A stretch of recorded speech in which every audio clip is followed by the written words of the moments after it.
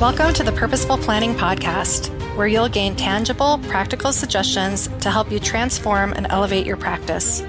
Our content is for both seasoned professionals working with complex family systems and those just entering the field.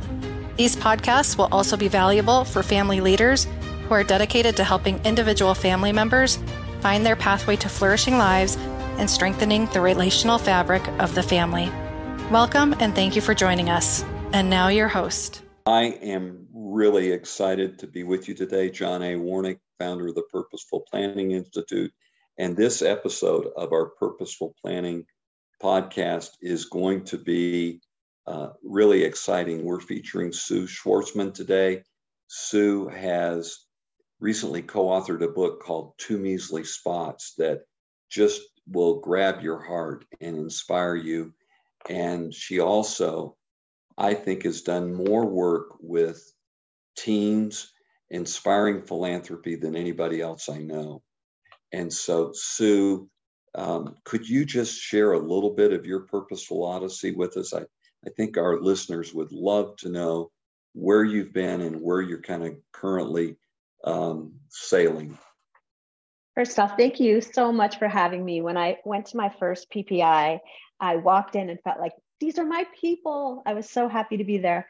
And that was probably 3 or 4 years ago now, maybe even 5. So thanks for having me. I always say that this career path chose me. I never chose it. I was a high school teacher, middle school teacher, college teacher. And when I hit middle school, which was my second teaching option, the passion of these young people to change the world just hit my heart. So I created I wrapped all state standards for the humanities curriculum around a giving project that it made the kids soar, it made the schools soar. It was an amazing thing. That's how I started. Then I got picked up by the Jewish Community Federation Endowment Fund to create a teen philanthropy program. They had noticed that the Kellogg Foundation nationally was starting to do some work in teen philanthropy, and it was really taking off. So they said, what can you do with this? I see that you're doing some giving work here. So I created it's called the Jewish Teen Foundation. And at its height, it had 100 kids per year. The kids were raising and thoughtfully giving away $200,000 a year. And then that program went international. And then I also noticed that when I'm working with the teens, it was educating these kids with groups of peers in a way that empowered them to use their voice and choice, which is 2 things I always talk about when I'm working with youth. Find a way to give them voice and choice. And this program did that. And what eventually allowed them a seat at their own family philanthropy table. So their parents were telling me, look, we've been trying to get our kids involved in this and family philanthropy forever, and they have no interest. They don't want to be there sitting around with us. But after they did Teen Foundation and were trained in this program and did it with peers, they earned their seat at the family philanthropy table. So then after I worked with teens for many, many years, then I started working with their families. And then about 5, 6 years ago, I broke off and started my own advising practice, just working with couples and families on raising well-grounded kids with wealth, figuring out your values, living your values. And that's where I am now. That was so powerful. And I think everyone has felt your passion for this work. Before we launch into really deeper specifics, I wonder if you could give us an overview of the rituals and practices that you've been working with families to kind of empower the family members, particularly the adolescents, emerging adults. Give us an overview of what some of those practices and rituals are, and then we'll come back and maybe dive into some of them more deeply. Okay, I'll give you a one-line header before I get into them. And the one-line header is, I created these tricks and tips because both as a middle school and high school teacher, I learned that kids are not going to start talking to you about the important things in life when they're middle schoolers and high schoolers. They have to be talking with you all along. And the rituals and practices that we're going to start talking about right now actually sets the practice to do this. sets it as a habit, a family habit. So here are some of my favorite ways to get kids talking. I think the first one that I'll share is called the Night of Giving. The Night of Giving actually came to me from one of my clients. They started this and then I enhanced it. I've been using it over the years, and they shared it with me, I think 30 years ago. So here it is, and I'll tell you why I love this program. So the Night of Giving happens around the holiday times.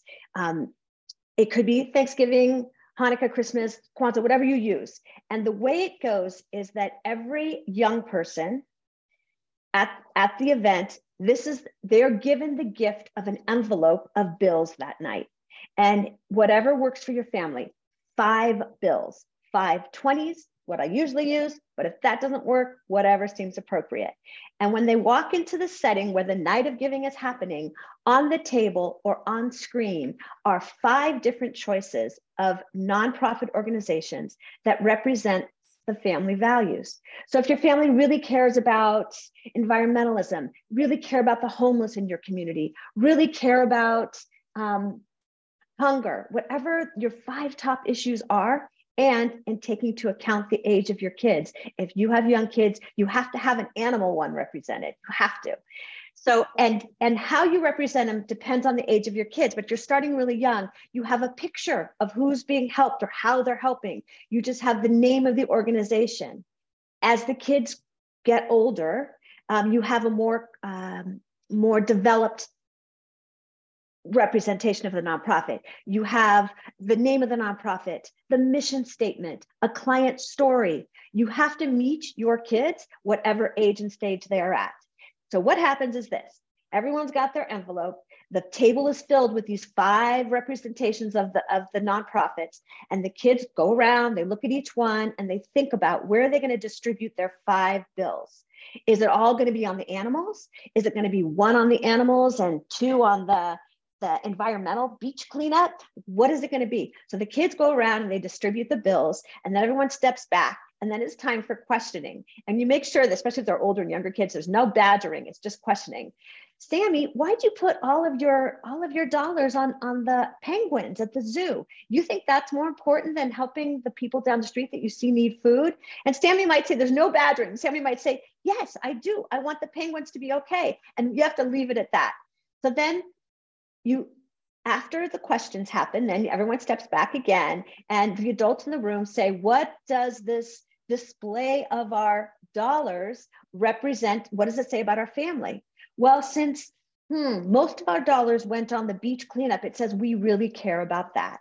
If most of our dollars went to the zoo, we really care about the animals.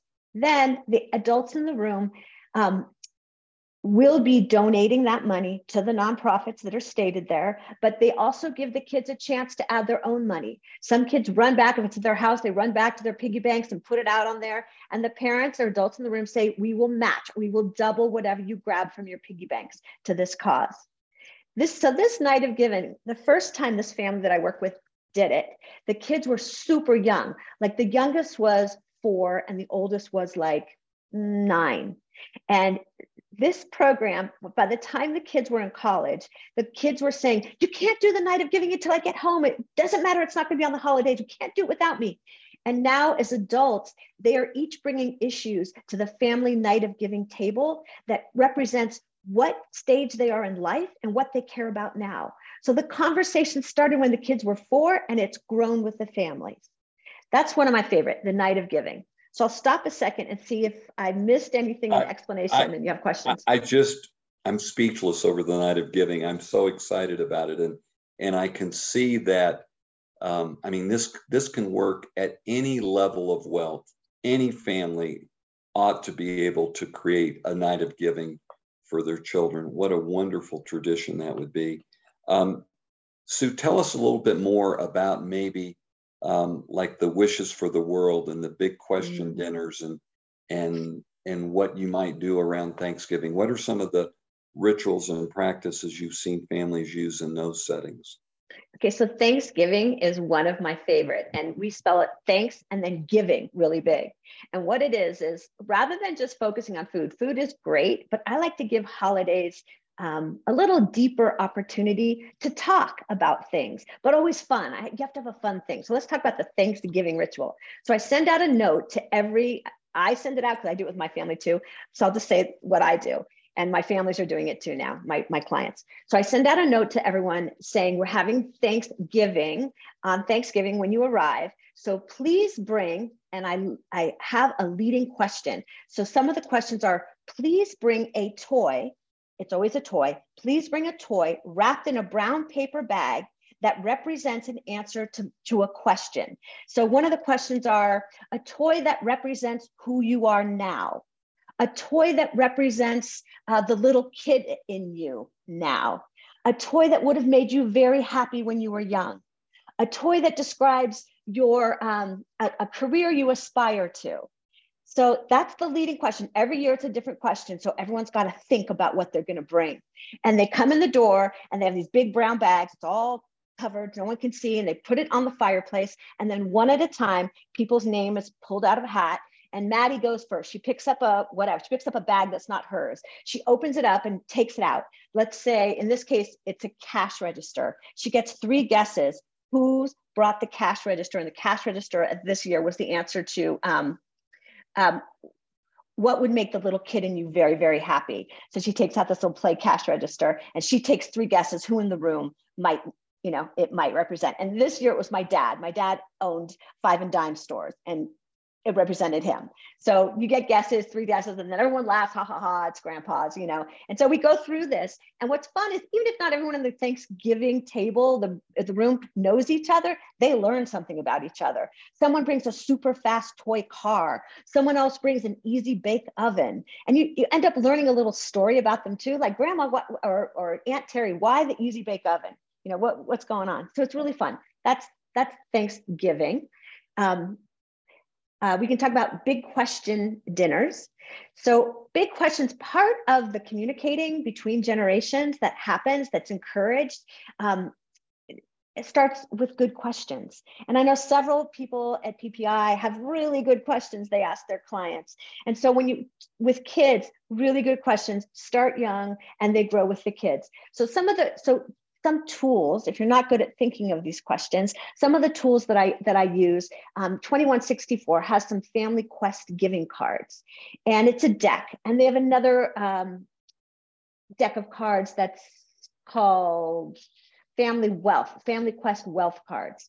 And what I do is I curate I encourage families to do this too, to curate the deck, pull out a card, questions, 5 questions. Leave them on the table. People get to pick a question they're curious about and ask it.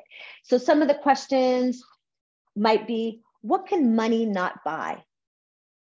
Interesting question for everyone to spend some time on. If it's a wealthy family, if many of our clients are, what does wealth give you the freedom to do? Another one I love.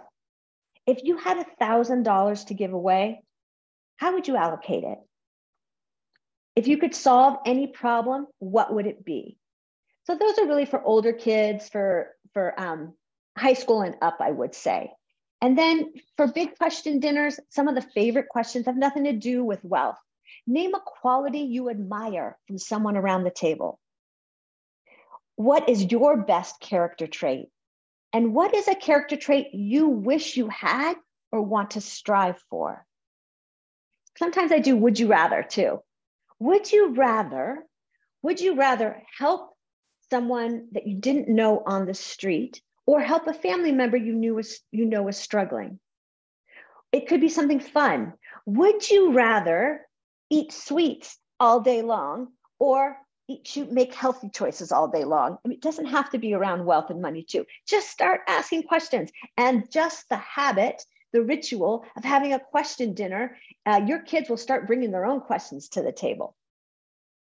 I love that. And I would say I have a couple of tools from 2164. These cards are among them.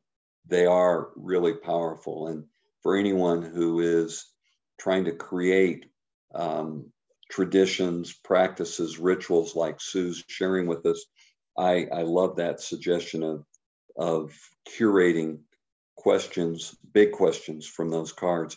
What about the wishes for the world? That intrigues me. So also, this one's given by a very good friend of mine who did this when her kids were little, and now she does it. Her kids are across the globe, actually, and they still do it. They did it around Friday night dinners. For them, it was Shabbat. They were Jewish, and they are Jewish, and they did around Shabbat dinners, but it could be any dinner, Sunday night dinners. Wishes for the World was a time when everyone sat down or got online, and they passed a charity box around and just put whatever in it. Quarters, dollars, whatever. And as they put the money in, each person was asked, what is your wish for the world? And every week, what comes up is current events, what's going on with you. I hope people can find some latitude to find themselves some peace. So every week, it's something different. Little kids say, what's your wish for the world? They're very funny. I wish that Jessica would share more with me. I wish we didn't have green stuff on the table. I mean, it's hilarious what they come up with. It's really great. And then grandparents, it's a chance. I mean, just vision it, right? 4-year-olds, 12-year-olds, grandparents, parents around the table, wishes for the world. You really get a cross section of what's on people's mind. Again, you get people talking early and often and as a ritual. And then when the big issues come up with in life, there's a habit of family talking about them. There's a culture of family talking. There's no issue too big or too small. I think, Sue, that's an extremely important point, that these practices really are becoming family habits, which in turn really feed family culture. So very important. So let me ask, I can see these practices being used with a variety of ages, but when do you suggest starting? How early would you suggest parents begin to use one of these practices to encourage philanthropy, to encourage compassion in their children? Now, 4 years old. 4 years old is my favorite. I mean, you got to set your expectations for age specific, right? And wherever they're at, don't be judgy. Like I said, I had one group of family members. The parents were really disappointed that all the kids wanted to do was the horse rescue.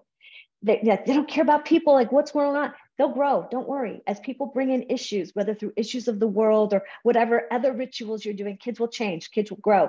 Don't be judgy, be where they're at. Make it short, don't force it. If, for example, if you're doing Night of Giving and you're doing with really young kids, 4-year-olds, it's all pictures. Don't make the discussion too long. Let it be that they all put it on whatever and let it be. But 4 years old really starts it. I like to, especially like with the Night of Giving, if you've got a small family, maybe one child in your immediate family, I like it when you bring in cousins and whoever you have, extended family. So you have the 4-year-old and the 6-year-old and the 8-year-old. So the 4-year-old sees modeled behavior from the older kids. That's exciting that we can get started at 4, and probably we shouldn't wait beyond that. You need to get started. So, Sue, let me ask you, is there, as you begin to form the intention to start, how do you actually suggest to others that they start one of these practices or rituals within their families? That's such a good question. That is such a good question. So you have to have a cheerleader, someone that thinks this is important in the family, and then they have to get a few people on board. So if you are the grandparent, right, maybe you want to do this Thanksgiving thing. This is the grandparent, and you really think your kids would like it, but you think your adult kids will say it's not good, but you think your grandkids will like it. So either you have to know your family. Either you take it upon yourself to send it out and let it just happen because you know it's going to be good, or you recruit at least one more adult that will support the idea when you bring it up. You've got to have a cheerleader, and it's nice to have another support. And really the first time is the first time. Whatever happens, happens. But you can say, I'm committed to doing this. So after we do this the first time, I want to hear how it went for you and what I can do to improve it. But I'm going to do this every year. That's wonderful. Families grow up, kids grow up so fast. Before you know it, they're going to be leaving the nest. But how do you suggest families evolve and adapt with these rituals and practices over time as their family members are growing up? So I think the ritual stays intact. So it started when it started. And as the founder of the ritual, the creator of the ritual in your family, you're always open. You always ask, because questions are good. You always ask people, how should we change this? How's this working for you? What do we need to do? So always be curious, but always do it. But then you asked how it can grow up with people.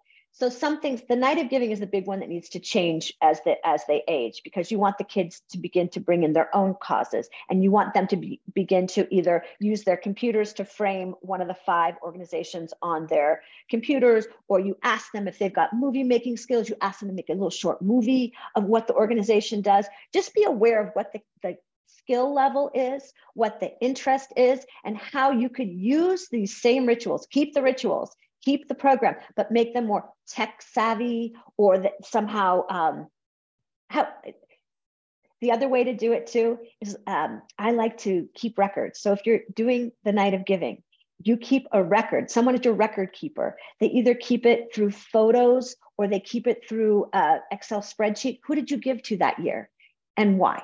And so you have, like, 20 years from now, you're going to look back at that and say, oh my God, we all cared about, this family cared about X, Y, and Z. And now we really care about homelessness. So somehow record keeping is really good to keep it through the generations. And then also pictures are really good. And to have maybe a picture book of every 5 years. Yeah, of what you're doing to keep people interested in it. Or totals, like if you're doing the night of giving, to say, wow, just from this exercise, we've given out $1,000 over time at the night of giving. Also fun for the Thanksgiving to take pictures of the grandpa on his cash register and Aunt Sally with her easy bake oven, and how fun that would be over time to look back. And as people pass away, that even has more meaning, right? Well, you're touching my heart here. And I have a story of a family where the mother started early collecting letters that she had her children write to each other around Christmas time. And I remember, this is 15, 20 years ago, when she pulled me into the library in their home up in the mountains, and she showed me what I would call Black Beauties. These were these black books where she had collected all of these letters. And she said that when her grandchildren arrive, they don't race into the backyard where grandpa's built this amazing playground.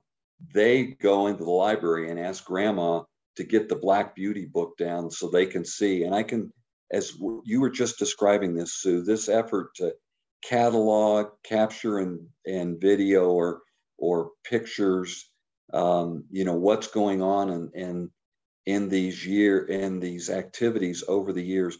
What a powerful tradition that is, and how that will inspire future generations of the family. I think that's hugely meaningful. Let me ask you, go ahead. If we could, we're running close to the end of the time that we have, but I'd love to have you give us some additional ideas about working with young children. And I think let's take, you've mentioned how important pictures are, the giving cards, but what about books? And don't blush. Please be sure and talk about Two Measly Spots. So one of the things that is really important, besides how you celebrate the big holidays in life and the small question tables, those events, is how you spend bedtime. Like, what books are you choosing for your kids? What movies are you watching as families? It's not enough to just read them or watch them, but to talk about them, right? That's what this all is about. It's about talk. So actually on my website, I have a couple of movies, 3 or 4 movies. Some of them are older that are different ages on them. You can watch the movie and then you can ask the questions that are on there. But in terms of books, I co-authored, as John mentioned, Two Measly Spots. It's a book that is all about what is enough in this world. What is enough to be, to do, and to have? That was the motivation about this book. And what it is, it's a ladybug who she is an energetic little spark. She's the highest flyer. She's amazing. And she wakes up after a winter slumber where all ladybugs really do hover in together. She's the first one up, looks around, marvels at the black spots of spotted ladybugs, the blackness. She marvels at it. And she stretches out and she's seeing bugs with 8 spots, 10 spots, 12 spots or more. She stretches, looking back, counts her own spots. 1, 2, 2 measly spots. That's all she had. And she goes on this quest. 2 measly spots aren't enough for her. So she goes on this quest in the forest, finding more spots. She almost gets eaten by a spotted snake, but that's just for fun. And she ends up coming back. And Granddaddy, her grandma bug, has oodles of spots. And she starts asking her really good questions. Did you find what you were looking for? And Lulu says, having more isn't exactly what I thought it would be. And the ending really is Granny saying, you have enough for me. Do you have enough for you? And she realizes she has enough to fly. And she's a really good flyer. So anyway, and that book has a lot of questions at the end. Why do you think, one of the questions is, why does Lulu want more spots? Do you think Lulu has enough spots? Why or why not? What does having enough mean to you? And when I find adults, kids, whoever, we start to ask, are you enough? Do you have enough? The conversations with adults that I've gotten off of this book has been so amazing. And on my website, it also has using the book for adults and using the book for kids. Good questions. I love the fact that Lula can inspire adults too, and isn't just for children. Thank you for that. Mm-hmm. I wonder, Sue, if you could wrap quickly with kind of what you hope people are taking away from this amazing kind of palette of opportunities that you've created for us today that could inspire our children, our grandchildren. What are the takeaways that you hope people will pull from this podcast? First one, start early. And whatever you are, start now. It doesn't matter. If the kids are 12, 14, 30, start now and make it a ritual. Pick one purposeful ritual to start and just do it. The second, I would say, let the chosen practice grow with your family. Don't expect to get it right the first time, but commit to it. And the third, visualize your family members or your young clients 20 years from now. What are the skills, attitudes, and behaviors you are proud of 20 years from now? And then what are the rituals and practices that will support the growth of those attitudes and behaviors? Are these young people 20 years later, and during that 20 years, are they generous? Are they skillful philanthropists? Are they aware of their values? And do they lead with their values in all the choices they make in life? What they buy, what they do, how they volunteer, what they do for work, how they show up at work. And lastly, keep questions, keep open discussions and sharing ideas as part of the family culture every time you gather, and make it fun. Thank you, Sue. This has been awesome. Thank you. Thank you. Appreciate it.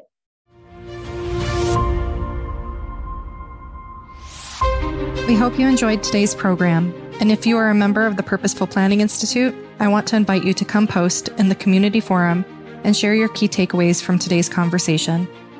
And if you're not a member yet, here's your invitation to join us and be part of our community and access the network, resources, and tools you need to transform your client relationships and your practice.